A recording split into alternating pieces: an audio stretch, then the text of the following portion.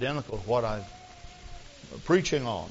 Last Sunday night, it especially was true while I did not have the choir to sing after I preached because of the way that I had planned on finishing the service. The song was just so fitting. We talked about faith and about the growth of faith in the individual life, and the choir was singing about this. I thought the message that they portrayed in their songs tonight just fit this message quite well. They should minister in song after I have brought the word of the Lord. I'd like to say also that I appreciate Brother Felix's message this morning. Preached an outstanding message. We've got some outstanding ministers in our congregation. Brother Downey preached last Sunday morning and preached a great message. Brother Cox has recently ministered to us. Brother Seidel. They've all done outstanding jobs. And, of course, Brother O'Neill has ministered to us recently. He's done a great job. The Lord has just been really good to our congregation by giving us some very good ministers. And the Lord has other young men here who will be called into the ministry. If the Lord is calling you in the ministry, don't fight it. Well, I don't think that you ought to jump in with both feet and both hands and full swing without direction. Certainly, you don't want to fight against it. You can lose your soul when you begin to fight against your ministry. I want to minister tonight from Luke, the 12th chapter. And this is one of the nights that I really wanted to minister on so many different subjects I couldn't make up my mind. There are certain things that just fit certain occasions, and there are certain things that just seem to some occasions it just seems like you could preach on anything and it would be right. Depends on the needs of the people. Of course, God sees your need. God knows your need. God is very, very concerned and sensitive toward the needs of people. I was all fired up to preach this morning. I came to church and found out Brother Felix was preaching. We have a schedule. And I came up here and looked, and I saw that I wasn't even supposed to be preaching. So I just kind of canned that message. Maybe one of these days we'll open it up and we'll chew on that again. Luke the 12th chapter, verse 32. Fear not, little flock, for it is your Father's good pleasure to give you the kingdom. Sell that ye have and give alms. Provide yourselves bags which wax not old, a treasure in the heavens that faileth not, where no thief approacheth, neither moth corrupteth. For where your treasure is, there will your heart be also. Praise God. You may be seated. I want to first say that I appreciate all of you for braving the weather, coming right out to church in a storm like this. Now, a lot of people are not here, and several people called and said, I just don't think I can chance it. So anything that I say tonight is certainly not reflective to the people who felt they could not go through the storm or whatever it is we're having. Today in a restaurant we were eating, and I asked the waitress, well, how are you? And she said, great, as long as the weather will hold out. Well, I told her, I said, well, don't have to worry about that. We'll always have weather. It'll hold out. Might change, but we always have weather.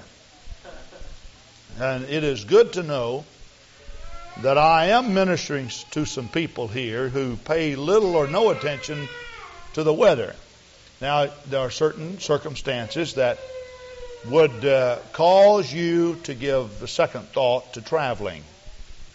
We have only counseled 1 or 2 services in the 10 years that I've been pastor here because of the weather. And I'll tell you the reason why. It's because if you're working on a job, they won't close that place of business down unless you just can't get there to perform your services. How many times do they close down East Town or West Town, especially during the Christmas shopping spree? I'm sure that they're going to keep it open. Now, my message tonight is aimed in that particular direction. You may say, well, Brother Grant,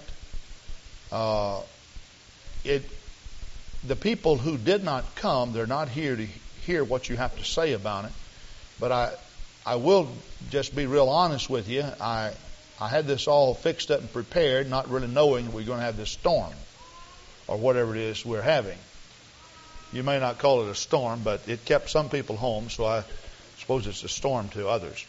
Now, I have noticed this, that when you are offering advice for people, such as, let's say, a seminar, it appears that the people who need it the most are the people who never hear it. And you will find that in life, that seems to be the trend. There are companies that design certain things to help certain employees, only to find out that when those things are offered, the very people that it's designed for never become partakers. So consequently, we have developed in our present world a little saying that goes like this: the rich get richer and the poor get poor. The strong get stronger and the weak get weaker. And you will find that in life in general, this is the particular trend. Does not mean that it has to be that way, but it is that way. In order for the beast of the field to survive, he has to be a very strong species. The fish of the lake, the strong ones dominate the weak. The beast of the field, the strong dominate the weak. The fowls of the air, the strong dominate the weak. While I am not saying that I feel in the kingdom of God we need to take advantage of weak people, I am just saying that this seems to be a principle, that when there is something that is offered for strength, by and large, those people that need it the most seem not to partake of it. We can have ministers' meetings, and of course, even among leaders, there are some stronger leaders than others. As the superintendent of the state, I constantly try, by the help of the Lord, to be aware of the needs of the ministry. We recently had a minister seminar in Janesville that was so outstanding. Brother Pugh spoke so ably to the leaders of our district, and of course not only to the ministers but also to the lay leaders. Had several ministers to approach me and say, this was such an outstanding meeting. The problem is all of the lay leaders of my church, who seem to have it on the ball, so to speak, they're all here, but the people who need the most just didn't come. How do you get the lay leaders who need it to come? Well, I instructed a couple of ministers that if they find an answer to that question, I'd like for them to share it with all of us, because this seems to be the particular pattern. And of course, the weaker ones continue to get weakened to the point in which then that they're replaced by stronger men. Now, I would also go on further to say that we also had pastors who could not come, that I personally know that they were so very, very much in need of the ministers' meeting. Many of them worked on jobs, and had prevailing situations in which they could not overcome in order to make the meeting. But nevertheless, regardless of why, it is still true that the strong ones get stronger, and the man who's pulled down by prevailing circumstances was given no help because of his absence to get stronger. So the strong get stronger and the weak, consequently, get weaker. Now, I'm not saying that I think it ought to be that way. All I'm saying is that it is that way. You know, there are certain things I don't agree with, but I am real enough in my thinking to know that they do exist. There are certain people that seem to have innate character that it just seems to be present in them toward defeat. They just can't seem to ever get in step with life or in step with God. Brother Pugh spoke about getting in step with God. Didn't he say something about that at our meeting? This is something I have observed over a period of years in my preaching and teaching with people. You'll find certain people of your congregation that every service they have a problem. And I know they're going to have a problem. And I know when I come to church that there are certain people that are always going to have a problem. They got a problem today. They'll have a problem Thursday night. They'll have a problem next Sunday morning. They'll have a problem next Sunday night. Now, please understand that if you do have a problem, I think you need to seek some help. Because if you're problem prone and you don't seek help, you'll just self-destruct. Something will destroy your walk with God. And I use the word self-destruct because some people get these things in their mind and they conjure these things and they keep getting bigger and bigger and bigger and bigger and bigger. There are other people that seem to never have a problem. Does it mean they don't have a problem? Well, we all have problems. All of us. But some people know how to get over. They know how to work things out. They seem to get in harmony or in step with God. Now, if you would turn with me to the book of Isaiah, I want to just read a scripture here that deals with Israel. And maybe for a while tonight, a lot of this message will not come together and you'll wonder where we're going. But we trust by the end of it that you will understand what we're saying. From the book of Isaiah, the very first chapter, verse 3, the prophet Isaiah, who was a prophet to Judah before their exile, he warns the sinful nation of Judah. Now, he was prophesying to Judah, not to the 10 tribes of Israel.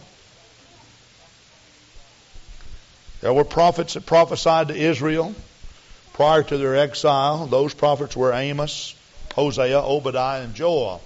Just thought I'd throw some of this in while you're turning. The prophets that prophesied to Judah were Isaiah, Micah, Nahum, Habakkuk, Zephaniah, and Jeremiah.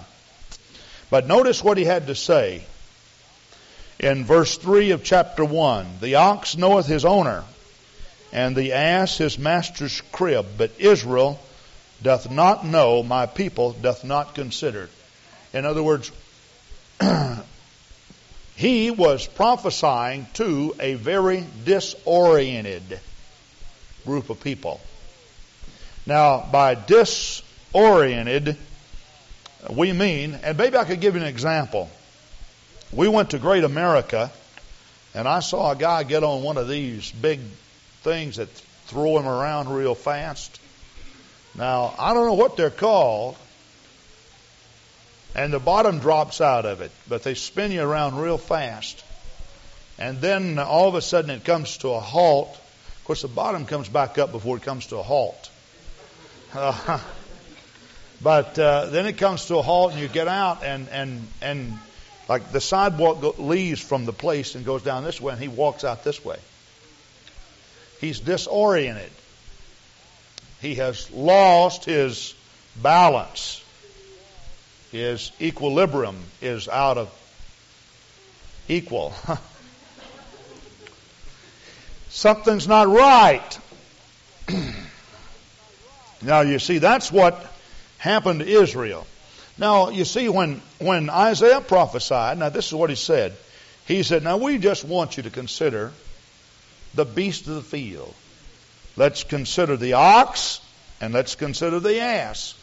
He said, now, both of them know their master's crib. They come in every day for food. Now, if they're that smart, what's wrong with Israel? She leaves God. She's disoriented. Now, to be disoriented, it just simply means that you get your priorities all mixed up and all confused.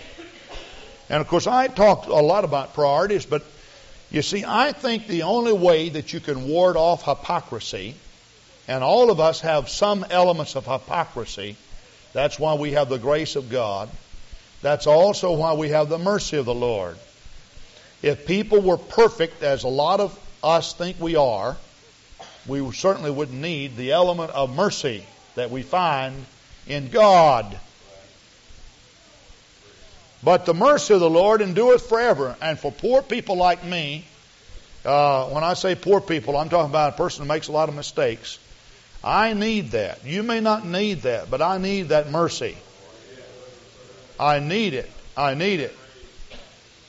And what he's saying is that Israel just doesn't know where to feed. She doesn't know how to come into God. She doesn't know where to find her proper place. There's some people that seem to never find their channel in life. They just never do find it. They never have their priorities right. And if your priorities are not right, you can find that in your service of the Lord, your life becomes very hypocritical. Now, I'll just give you an example. And I said the strong get stronger. You're here because you braved the storm. This is not to be reflected against anybody who is not here. There's some people who have great distances to drive. Some people because of health, because of age, because of just a number of circumstances. Maybe some cars wouldn't start. I've had cars that you couldn't get to go if it just clouded up.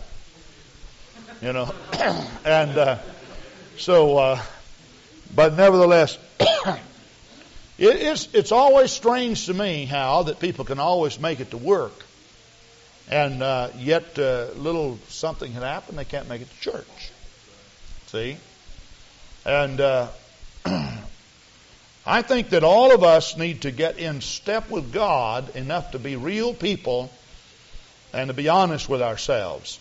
We just need to look at certain situations.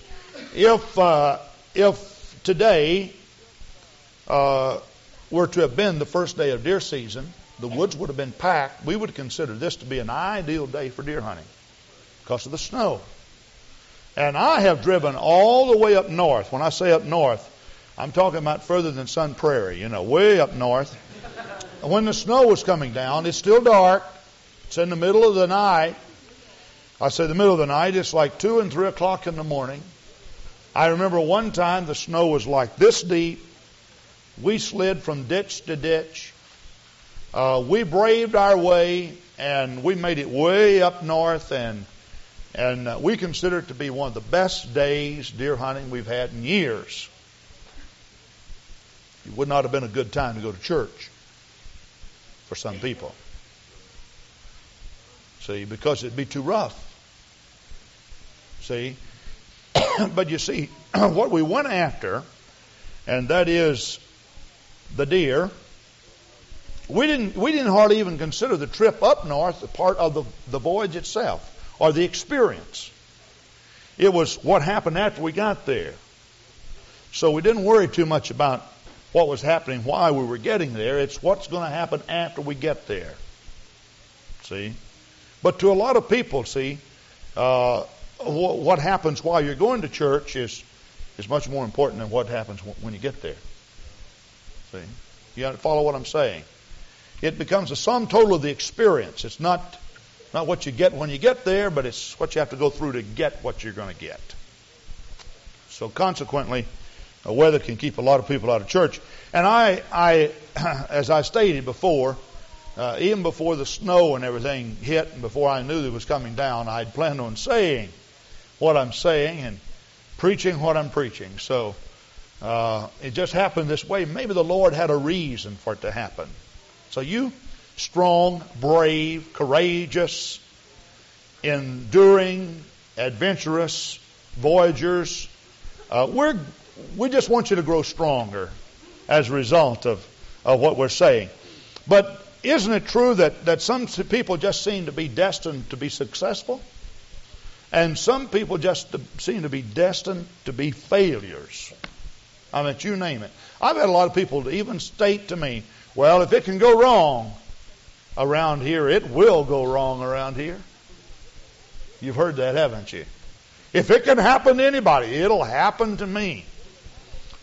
So, as a result, they're like Job, see. Job said, the thing that I feared most of all has come upon me. While Job was considered to be a perfect man, you can't get much better than that.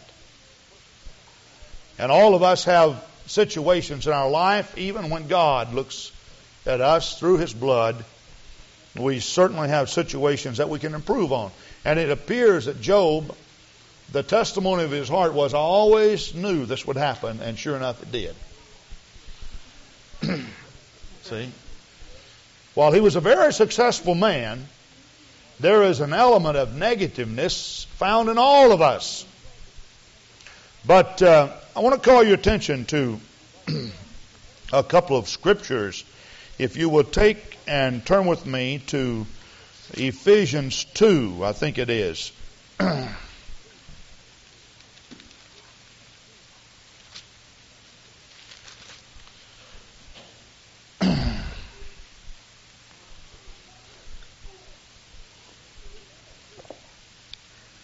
Ephesians 2, verse 1.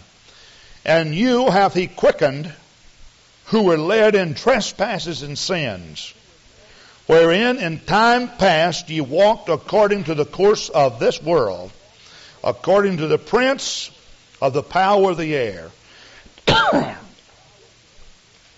the spirit that now worketh in the children of disobedience. Now notice what it says. There is a spirit that works in the children of disobedience. Verse 3, among whom also we all had our conversation in times past in the lust of our flesh, fulfilling the desires of the flesh and of the mind, and were by nature the children of wrath, even as others. Now, in conjunction with this, I'd like for you to turn to 2 Peter 2, and we want to read a scripture here that I think Peter picks up on this very same subject that Paul is talking about. 2 Peter 2, verse let's read verse 10. We'll start there. But chiefly them that walk after the lust, after the flesh, in the lust of uncleanness, and despise government.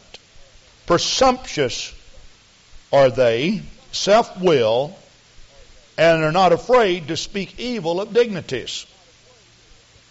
Whereas angels, which are greater in power and might, bring not railing accusation against them before the Lord. But these, as natural brute beasts, notice what it's saying, made to be taken and destroyed. Now it appears that what Peter is saying, very similar to what Paul is saying, we'll stop there just for a moment, that some people are made to go to hell. Now that appears that that's what he's saying.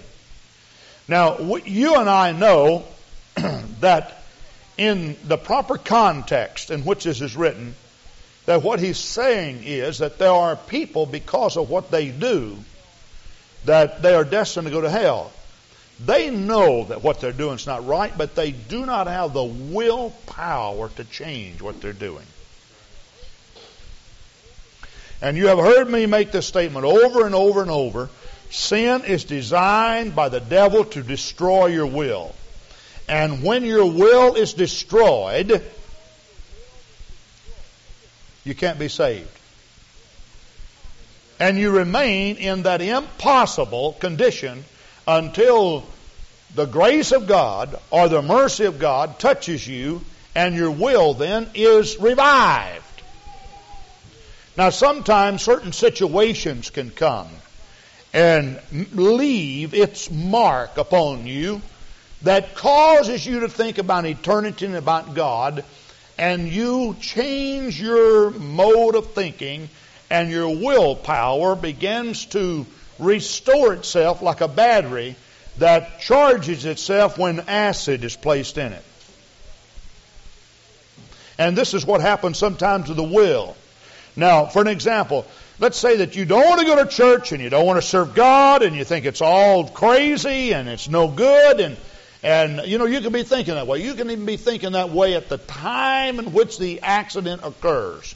But all of a sudden, let's say on a slippery road, you lose control of your car. It's a helpless feeling to be going down the road with that thing spinning end around end. You have no control over it, no power over it. And all of a sudden, you end up in the ditch. Now, you're in a borrowed car, and you promised to drive it with care. It's a nice new car. Your neighbor loaned it to you. Now, all of a sudden, you've got the daylight scared out of you. You almost had a bad wreck with a semi coming in the opposite direction. And so when you hit the ditch, you're praying. Now, all of a sudden, the will begins to regenerate itself like the dead battery that has had a shot of new acid in it. See? Now, once your willpower reaches a particular place, you can be saved. But you see, what Peter is talking about is people who just give themselves over to the devil. Now, the devil's plan is to take children, adolescents, take those innocent adolescents and allow them to partake in certain adult, quote-unquote, activities, make them feel sexier, make them feel more mature than what they are, wrap them around his finger, and destroy their willpower.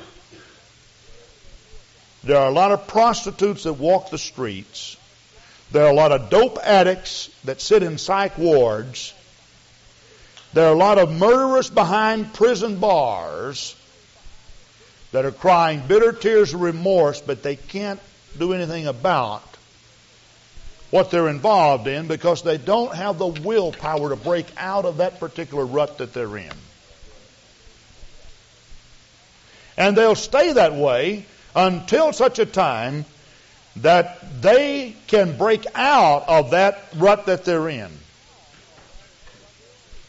But as long as their will is subjected to the devil, they are no more than just brute beasts for hell. The devil makes it that way. Now, let's read all of the Scripture. But these, as natural brute beasts, made to be taken and destroyed, speak evil of the things that they understand not. Now, you've seen people do this, haven't you? You know, you read a lot of articles recently in the Christian Courier. We've made reference to this. Somebody brings an article in. Well, it's very evident that this writer of this article has little or no knowledge of the oneness. He doesn't even know what he's talking about.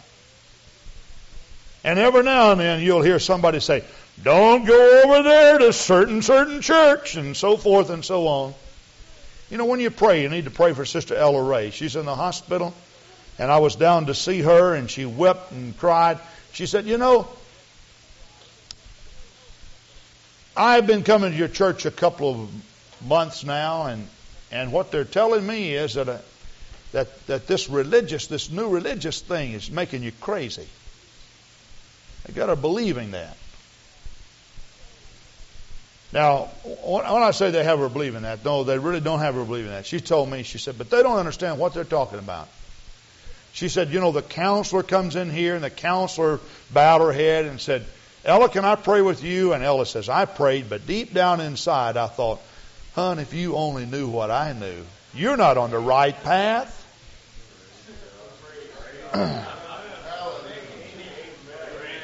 See?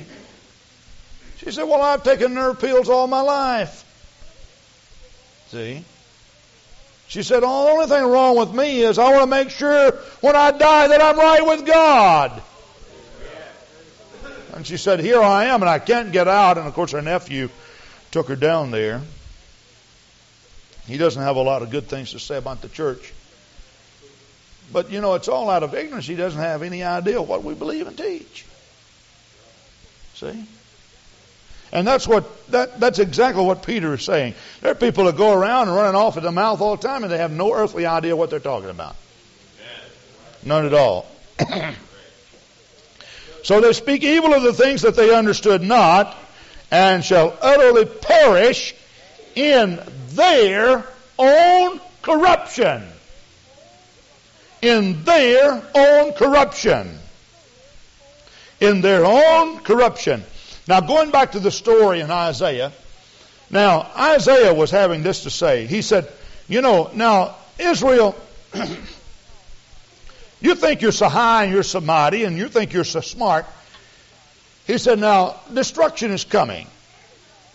And, of course, prophecy was given out time after time after time, just like it's being given out here in America.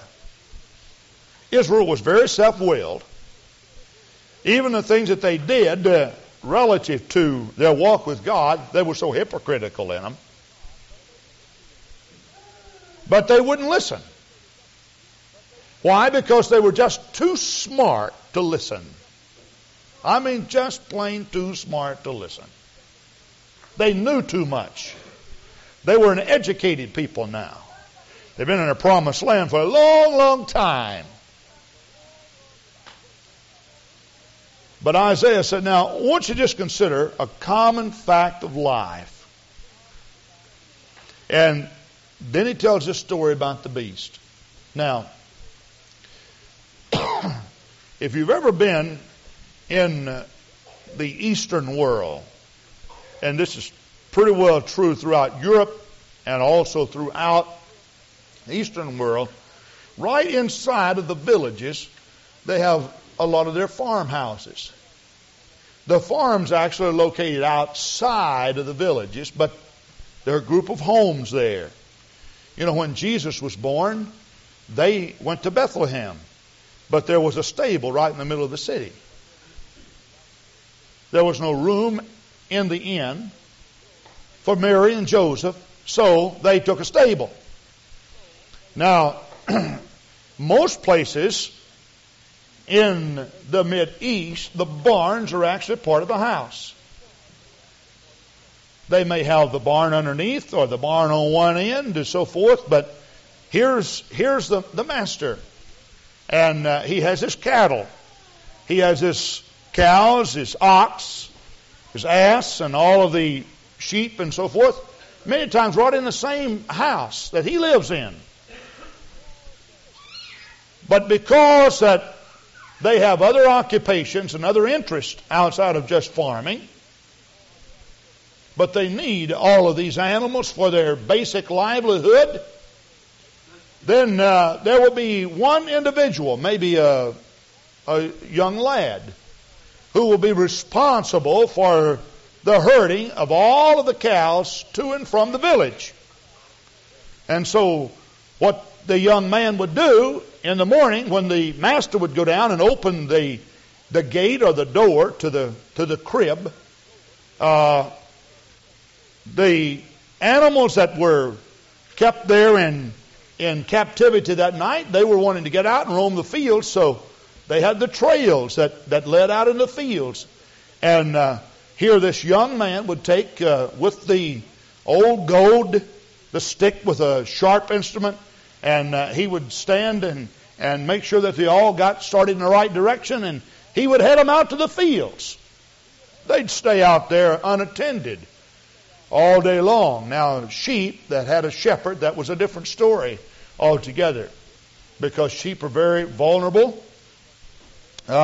And so usually the shepherd stayed with them all day. But the oxen, the beast of burden, the ass, that was not true. They just turned them loose at random. And so they just ate and stayed in a general herd. Late in the afternoon before dark, here this young man would go back out into the fields, and he would just start calling all the animals. And he'd get them all together there, usually having a little bucket of feed or something. They'd come to him, and he'd start walking toward the village. When he'd get inside of the village, he'd just take and go his own way. And the animals never made a mistake. They always found their path that led to their own house. They walked down that path precisely. They went through the same door every day. They went inside of that barn, right to the same stall every day. They never made a mistake. They knew where food was, and they went after it. Nobody had to show them their stall. Nobody had to point them down the right path. Nobody had to take and point out their house to them. They knew it. And they went there. And what the prophet Isaiah is saying, it seems strange to me, Israel, that God has been your shepherd and watched over you. He's allowed you to roam out in the wilderness for some 40 years. But He took you back home to Palestine out of Egyptian captivity. Made sure that you were on your right path. Put you inside of your own stall and fed you. But as soon as God gave you the liberty to leave your house and stray out on your own one day, you became disoriented. And you didn't find your way back to your own stall.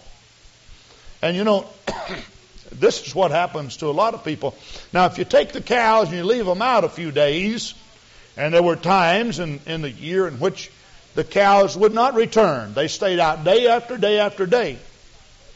Then they became disoriented, and because their memory is not like our memory, then they couldn't remember what path to walk down, and they couldn't remember what house to go in, and they couldn't remember what stall they had eaten in. And there seem to be a whole lot of people that I personally deal with that seem to be disoriented all the time. They never seem to really get in step or in tune with God. You know, there's some people that you've got to tell them everything they ought to do and everything they ought not to do. You've got to say, you can't do this, and you've got to do this, and you can't do this, and you've got to do this. And here's what you do here, and here's what you do there. Make sure that you do this, and make sure you do that. If you don't do it, they can't find their own way through life. They just plain can't find their own way through life. Now, I believe that they have the ability, now I'm talking about spiritual things, I believe they have the ability to do that. Because I go into their homes and I see that, you know, without any outside assistance, they purchase their own cars, even pick out their own colors. You know, they buy their own clothes that fit them. They paint the walls of their home the colors that seem to match and go together. But why is it then, in a spiritual sense, they never seem to get in step with God? Don't you think it's because that their priorities are not quite right, that they do not give as much thought to life in general as they need to. They become disoriented. And without proper priorities, you will become disoriented. I would say that I'm speaking to a lot of people here tonight, that if I were to ask you, and you gave me a personal answer, sir, what would you like to do in life for God? You couldn't really tell me. And I will assure you of this one thing, that if you don't know what you want to do, you will not do anything. You really won't. You just will not do anything. Now you see, these people over in the book of Ephesians and the book of Peter that we talked about, now these people, they didn't just set out a goal to go to hell. The reason why that they ended up where they ended up as brute beasts for eternity is because that all they did was they just kind of submitted their will to prevailing circumstances. Just whatever, it's live and let live. Follow the lust of my heart, the desires of my mind, and I'll just do whatever I want to do. There are a lot of people that live their lives just doing what they want to do. They always have this deep down desire inside that one of these days I'm going to step out of the particular path that I'm in, and I'm going to be better and bigger and more successful than I've ever been before. But they never do it simply because that on a daily basis, every day, they just do what they feel like doing. Now, I believe that you who are in church on this stormy December night, that you're here because you definitely have the quality that you need in order to be successful for God. Now, when I started out serving God some years ago, I wanted to be more than just an average Christian. As far as I can see in the Scripture, while it's necessary that we have prayer warriors and people that are of average caliber, when I say average caliber, I'll qualify that as we go along. I believe that inside of every person, in his very being, that he needs to establish some priorities so that he is not constantly disoriented. And there are some people that are always disoriented in their Christian walk with God. They're always changing. Jesus spoke in Matthew 23, 7 woes to the hypocritical Pharisees. Now, a hypocrite is a person who acts the part of somebody else. In other words, their actions are constantly struggling against their inner character. They're always concerned about making a splash or this, that, and the other. Young people go through that stage where they're more concerned about what image they have. Well, I believe that we all should be concerned. There shouldn't be an imbalance. There should not be an imbalance to the point that we are portraying something that we're not. It's like humility, Humility is not trying to be like an old worn-out shoe. True humility is just being yourself. Because there is such a thing as being proud that you're humble. And you find a lot of people that way. They'll just dress in such a way that everybody will notice them. I remember talking one time to a man, and he told me, he said, humility has always been my biggest character trait. God's dealt with me. I go down I buy all of my clothes at Salvation Army or Goodwill or someplace like that. He buys them all there. Now, if you happen to have garments on that came from Salvation Army, please take what I'm saying in its proper context. But you see, he tried to get things out of stock.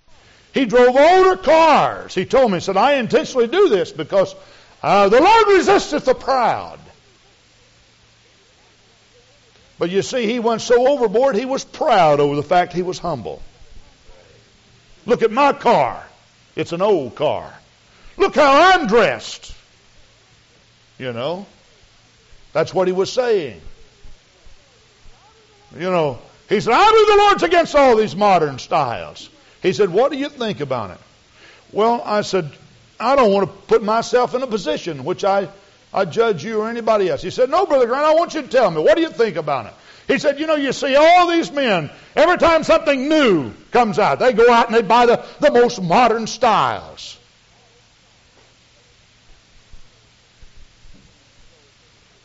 And so he said, what do you think? I said, well, now I don't like to pass judgment, but you've asked me, but let me just tell you what I think, personally. You see, I think the man who breaks his neck to buy the most modern styles is in the very same category of the man who breaks his neck to make sure he's not getting anything that's stylish.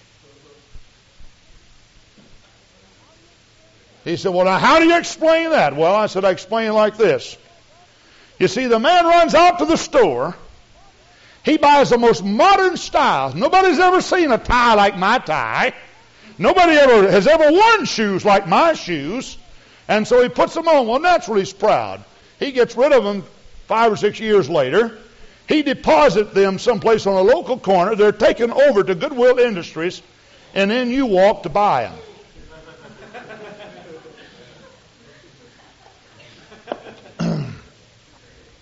See?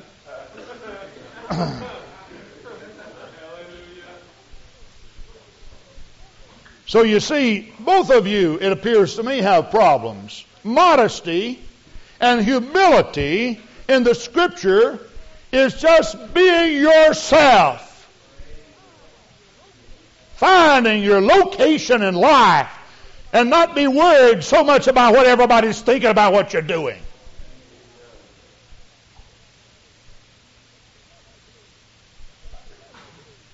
And I definitely believe that that's what it's all about. I definitely believe that that's what it's all about. And so, we become so disoriented at times because we do not have established in our own mind exactly what we want to do. When I started out serving God, what really changed me and my thinking as much as anything was my reading of the Old Testament. Now, a lot of people don't like to read the Old Testament because they say there's too many genealogies there. Too much of the Old Testament is just taken up in this particular vernacular. And so beget so-and-so, they had sons and daughters and they died. And so beget so-and-so, they had sons and daughters and they died. Now, it may surprise you, but that did me more good when I heard that or read that than any part in the Bible since the Lord filled me with salvation. Because as I began to read this and I began to look at life, I thought, John, now you're walking down the very same paths that other men have trod. There is no new thing under the sun. The same situations that these men of old had, you have. Now, the problem is that a lot of people are satisfied with only 1 or 2 goals in life. I just want to be a good person, raise my family, and pass all my earthly possessions to somebody else. And the most that can be said about me when I die is that I had 3 boys and a lot of grandkids, and that's it.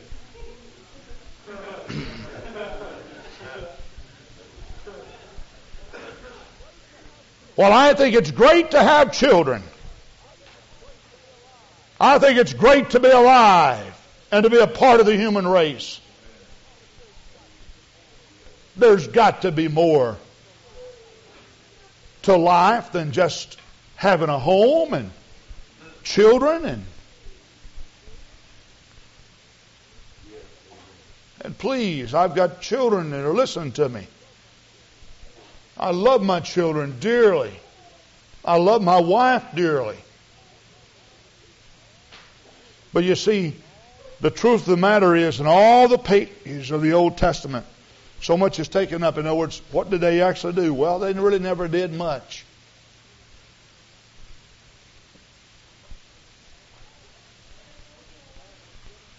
When the command was given to Adam and Eve to multiply and replenish the earth, that seemed just to be their goal, and that was it. You know, I've heard a lot of people say, well, all I'm living for is just to see my children marry. And after the children marry, then they change and say, well, all I'm living for now is just to see my grandchildren marry. You've heard that, haven't you? Well, I've heard a lot of people say that. I've been told that. And I appreciate my granddaughter.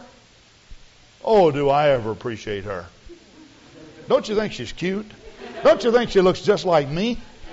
Not really. Otherwise, she wouldn't be so cute. You know what somebody told me?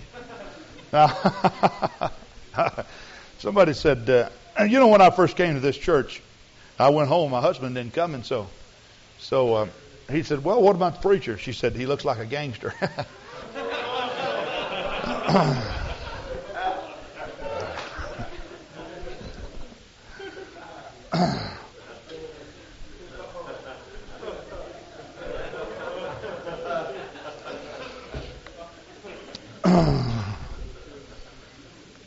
I never thought about that, but I got to looking since you said that.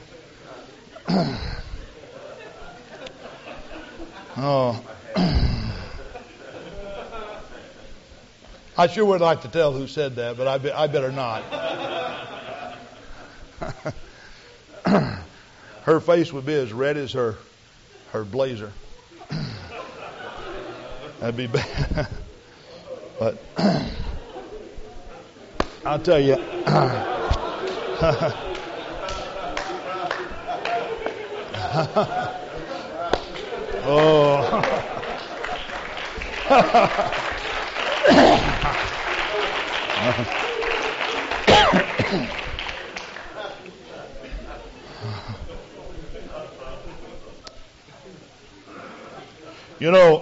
Seriously speaking.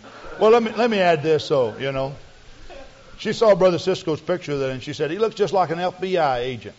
And I said, an FBI agent? When I came in, you told me I looked like a gangster. What a contrast, Well, but isn't it strange, though, really, when you think about it, that some people do live all their life so disoriented that they really never amount to anything? Now, I want you to give some serious thought to what I'm saying, because I'm preaching to people tonight who have very definite potentials of doing great things for God, turning cities upside down, preaching the gospel in foreign countries, and seeing souls baptized in the name of the Lord Jesus Christ and filled with the Holy Ghost.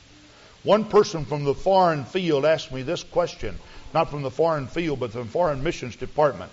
They said, Brother O'Neill's considered foreign missions. How sure are you that George O'Neill would make a missionary and win souls? I said, I have this much confidence. You can put him in a parachute, in a plane, and drop him out any place on the planet Earth.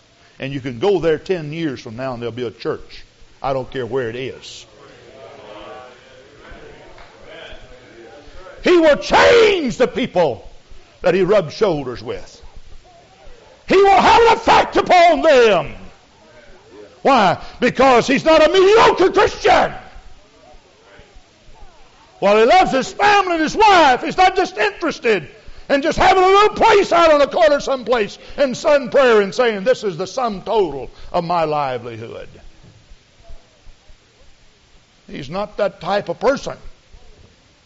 Now, I know that a lot of you will never move from the house you're in, and I'm not saying that you ought to. I don't know that I'll ever move from the house that I'm in.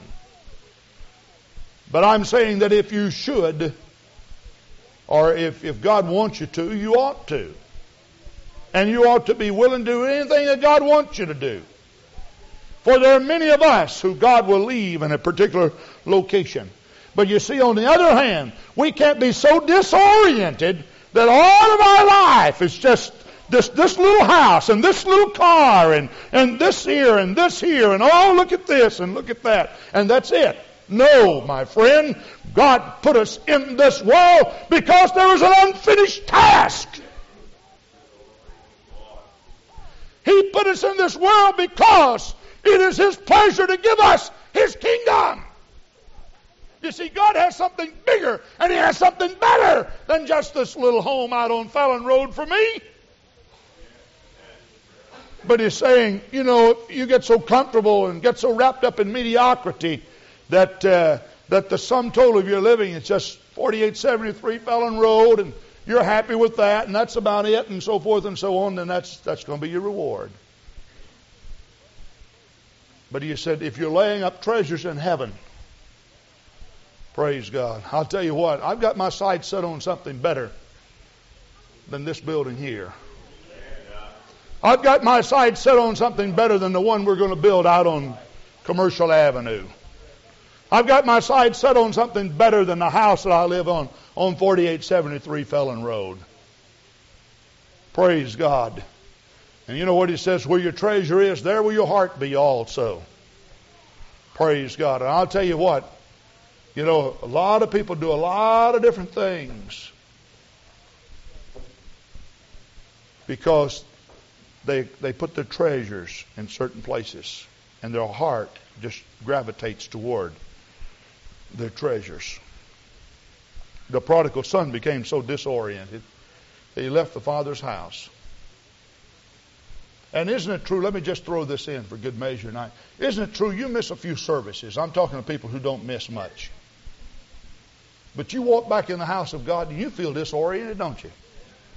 You sure do.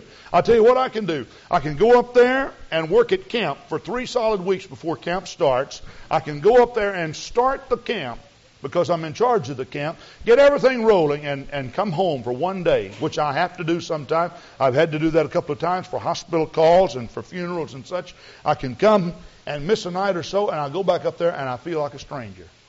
I walk on the campground, everybody's praising God, everybody's enjoying the blessings of the Lord, and I walk in there and I'm so disoriented. It's like I don't even belong here. I don't fit here. And I can go in a service and at the very first note on the piano or the organ, people are standing and clapping their hands and praising God and shouting the victory. And here I am. Well, I'm saved, but I'm disoriented. I'm just not kind of with it or something. I don't know. I love God. I'm worshiping God. I'm praising God. But all of a sudden, after about 30, 40 minutes, you know, and I just clap my hands and praise the Lord, and I get back with the group. I'm not disoriented anymore. In other words, I find my own stall, my own eating place. I found my own way back to where real productivity and growth is. You know, there are a certain number of people that I have been associated with that they never like to commit themselves. I've asked people to do things. There's a certain group of people that always responds like this. Well, I really wouldn't want to commit myself.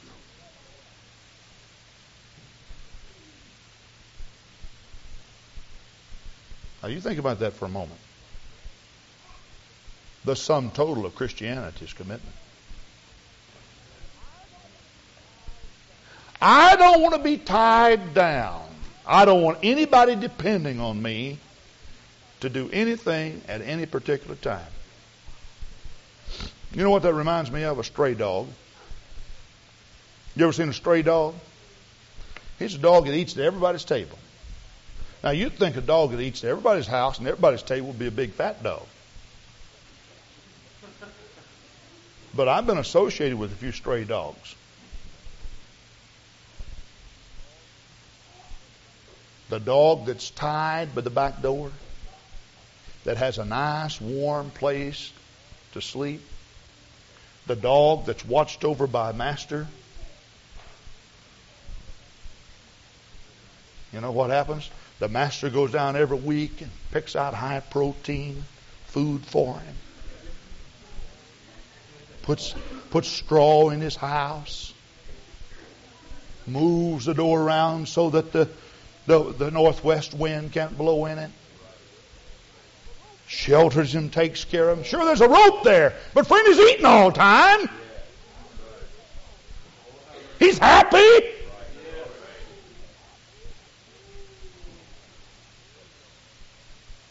But the stray dog always has a complex. If you see one running across the field, he's got his tail tucked between his legs. You pick up your binoculars and you look. His backbone looks like a miniature dinosaur. Ribs protruding out. He doesn't like the chain. Well, where does he sleep every night? He never has a comfortable place to sleep. Does he? No. He never gets a balanced meal. Never.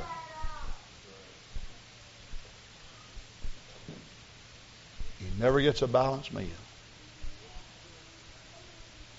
Isn't it good to be committed to a cause? Now, I don't know. You may say, well, Brother Grant, I thought when the Lord saved you that He gave you liberty and He gave you freedom. He gave you liberty and freedom from sin. But there are cords of love that bind us to obligations and responsibilities that are far greater than personal ones. Praise God. I'll tell you what, as I bring this message to a close, I feel so responsible to the cause of the Lord. Really. And I know that you do also. And as I said, there are a lot of people not here tonight, and this is not to be reflected against them. I had a number of calls come in tonight, very legitimate. A lot of people are sick. But I do feel that my life is worthwhile. I really do. And if you're feeling that somehow your life is just not worthwhile and you need to get in step with God, how do I do that? You need to start out by never missing a service. You need an orientation in the Holy Ghost that puts you in step with God. You need to just start doing everything you can do for people and for the cause of the Lord. Get yourself involved. You've got to find your own ministry. I can't tell you what your ministry is, but get out of the rut of mediocrity and run the ridges, the highways with the Master. There's a great job for you to do in this world, and you've got your life, and you've got your ministry. And especially because I'm preaching to a lot of young people. I don't want to bore you with a long message tonight. But let me tell you something. I believe that every young person here, you need to have dreams and visions, and you need to see that you carry those things out as much as possible. See, much of the Psalms were written in the midlife of a man by the name of David who had failed God drastically. But if you read the young days of David's life, he was a dreamer.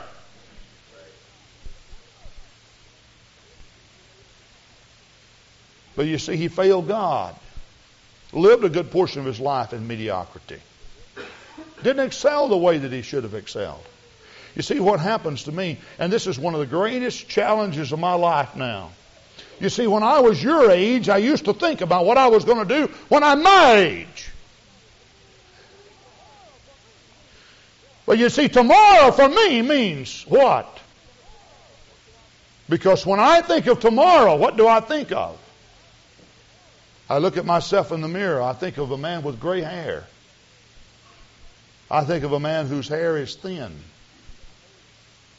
I think of a man who's getting older. I think of a man who's reaching the end of the road. You see, when you get my age, you don't like to dream too far in advance. I know what I'm talking about. Why? Because it leads you so close to the end. And you see what will happen if you don't set goals and set priorities and dream dreams and work to see those things fulfilled. When you're at your age, when you get my age, you're going to be in bad shape. And this is the reason why that most people, when they get in their 40s and 50s, if they have never done something for God, they never will do it. Why?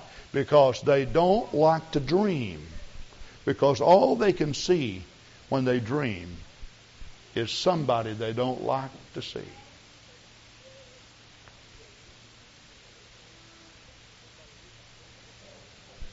Somebody recently wrote a book on man in midlife crisis. And that's what the book's all about. I was given the book and I haven't really had time to read it all. But I've looked at a little bit of it.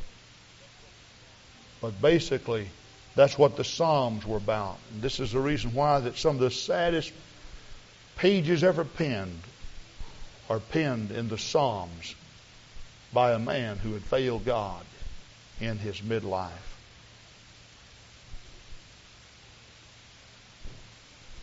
Praise God. You vigorous young people, work out those problems in your life. Get in step with God. Get in tune with God. We've got some people, we got young preachers here, that when you're my age, listen, you're going to be pastoring churches bigger than any church in the UPC right now. Why?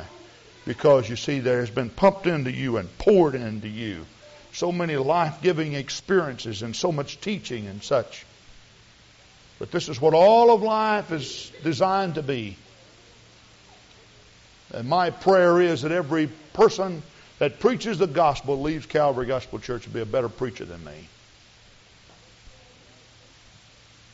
But let's find our place in God. And let's be dedicated to that cause. You see, there is not one thing that you will ever do in God that will make you successful. Because success in God is predicated upon continual occurrences. The ox found his place every day. He went back every day. Your prayer life should be consistent on a daily basis. How often do you pray through? Every day. A couple of mornings ago, I got up. And when I got up, there was a demanding situation that caused me to get out of the bed running. And after a couple of hours of work, I literally felt inside. I felt sick right in here. I said, my Lord, what is happening to me? Jesus, I don't feel right. I just feel. And I happened to think, wait a minute. I came out of the bed running. I haven't prayed today. So I found my place back in my own crib, in my own stall. And you're going to find that when you get in tune with God that way, you're going to be happy and you're going to be successful.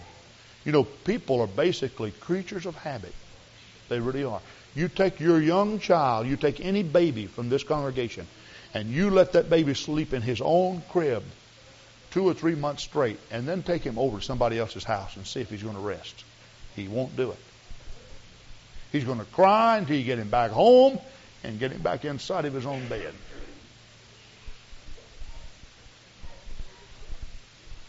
And it's that same way with Christians. You pray at the altar 2 or 3 days straight.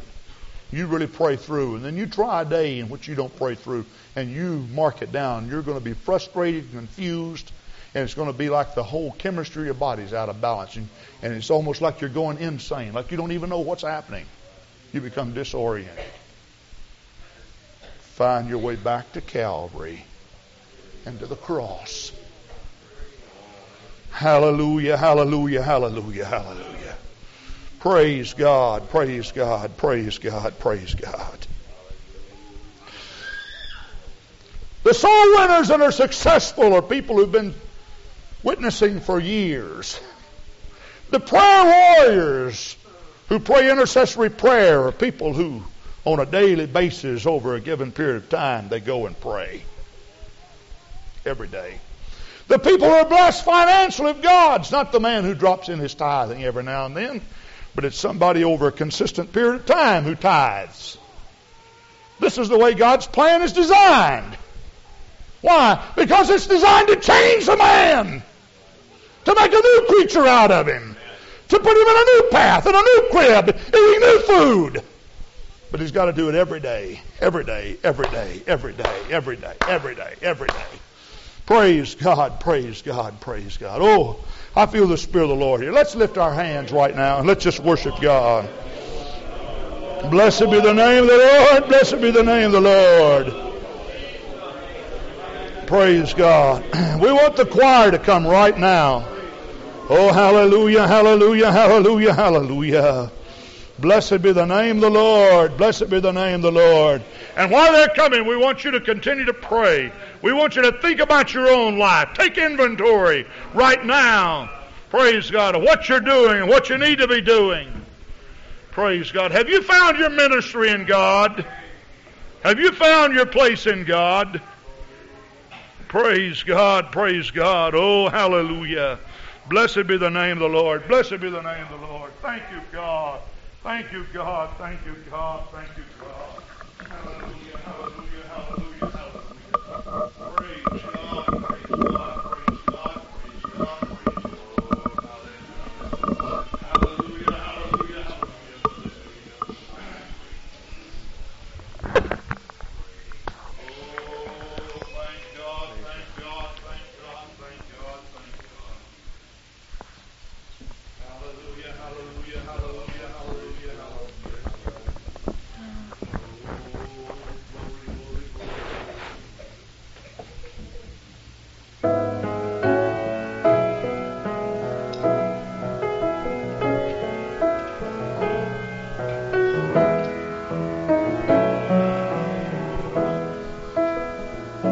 Morning sun, light of creation.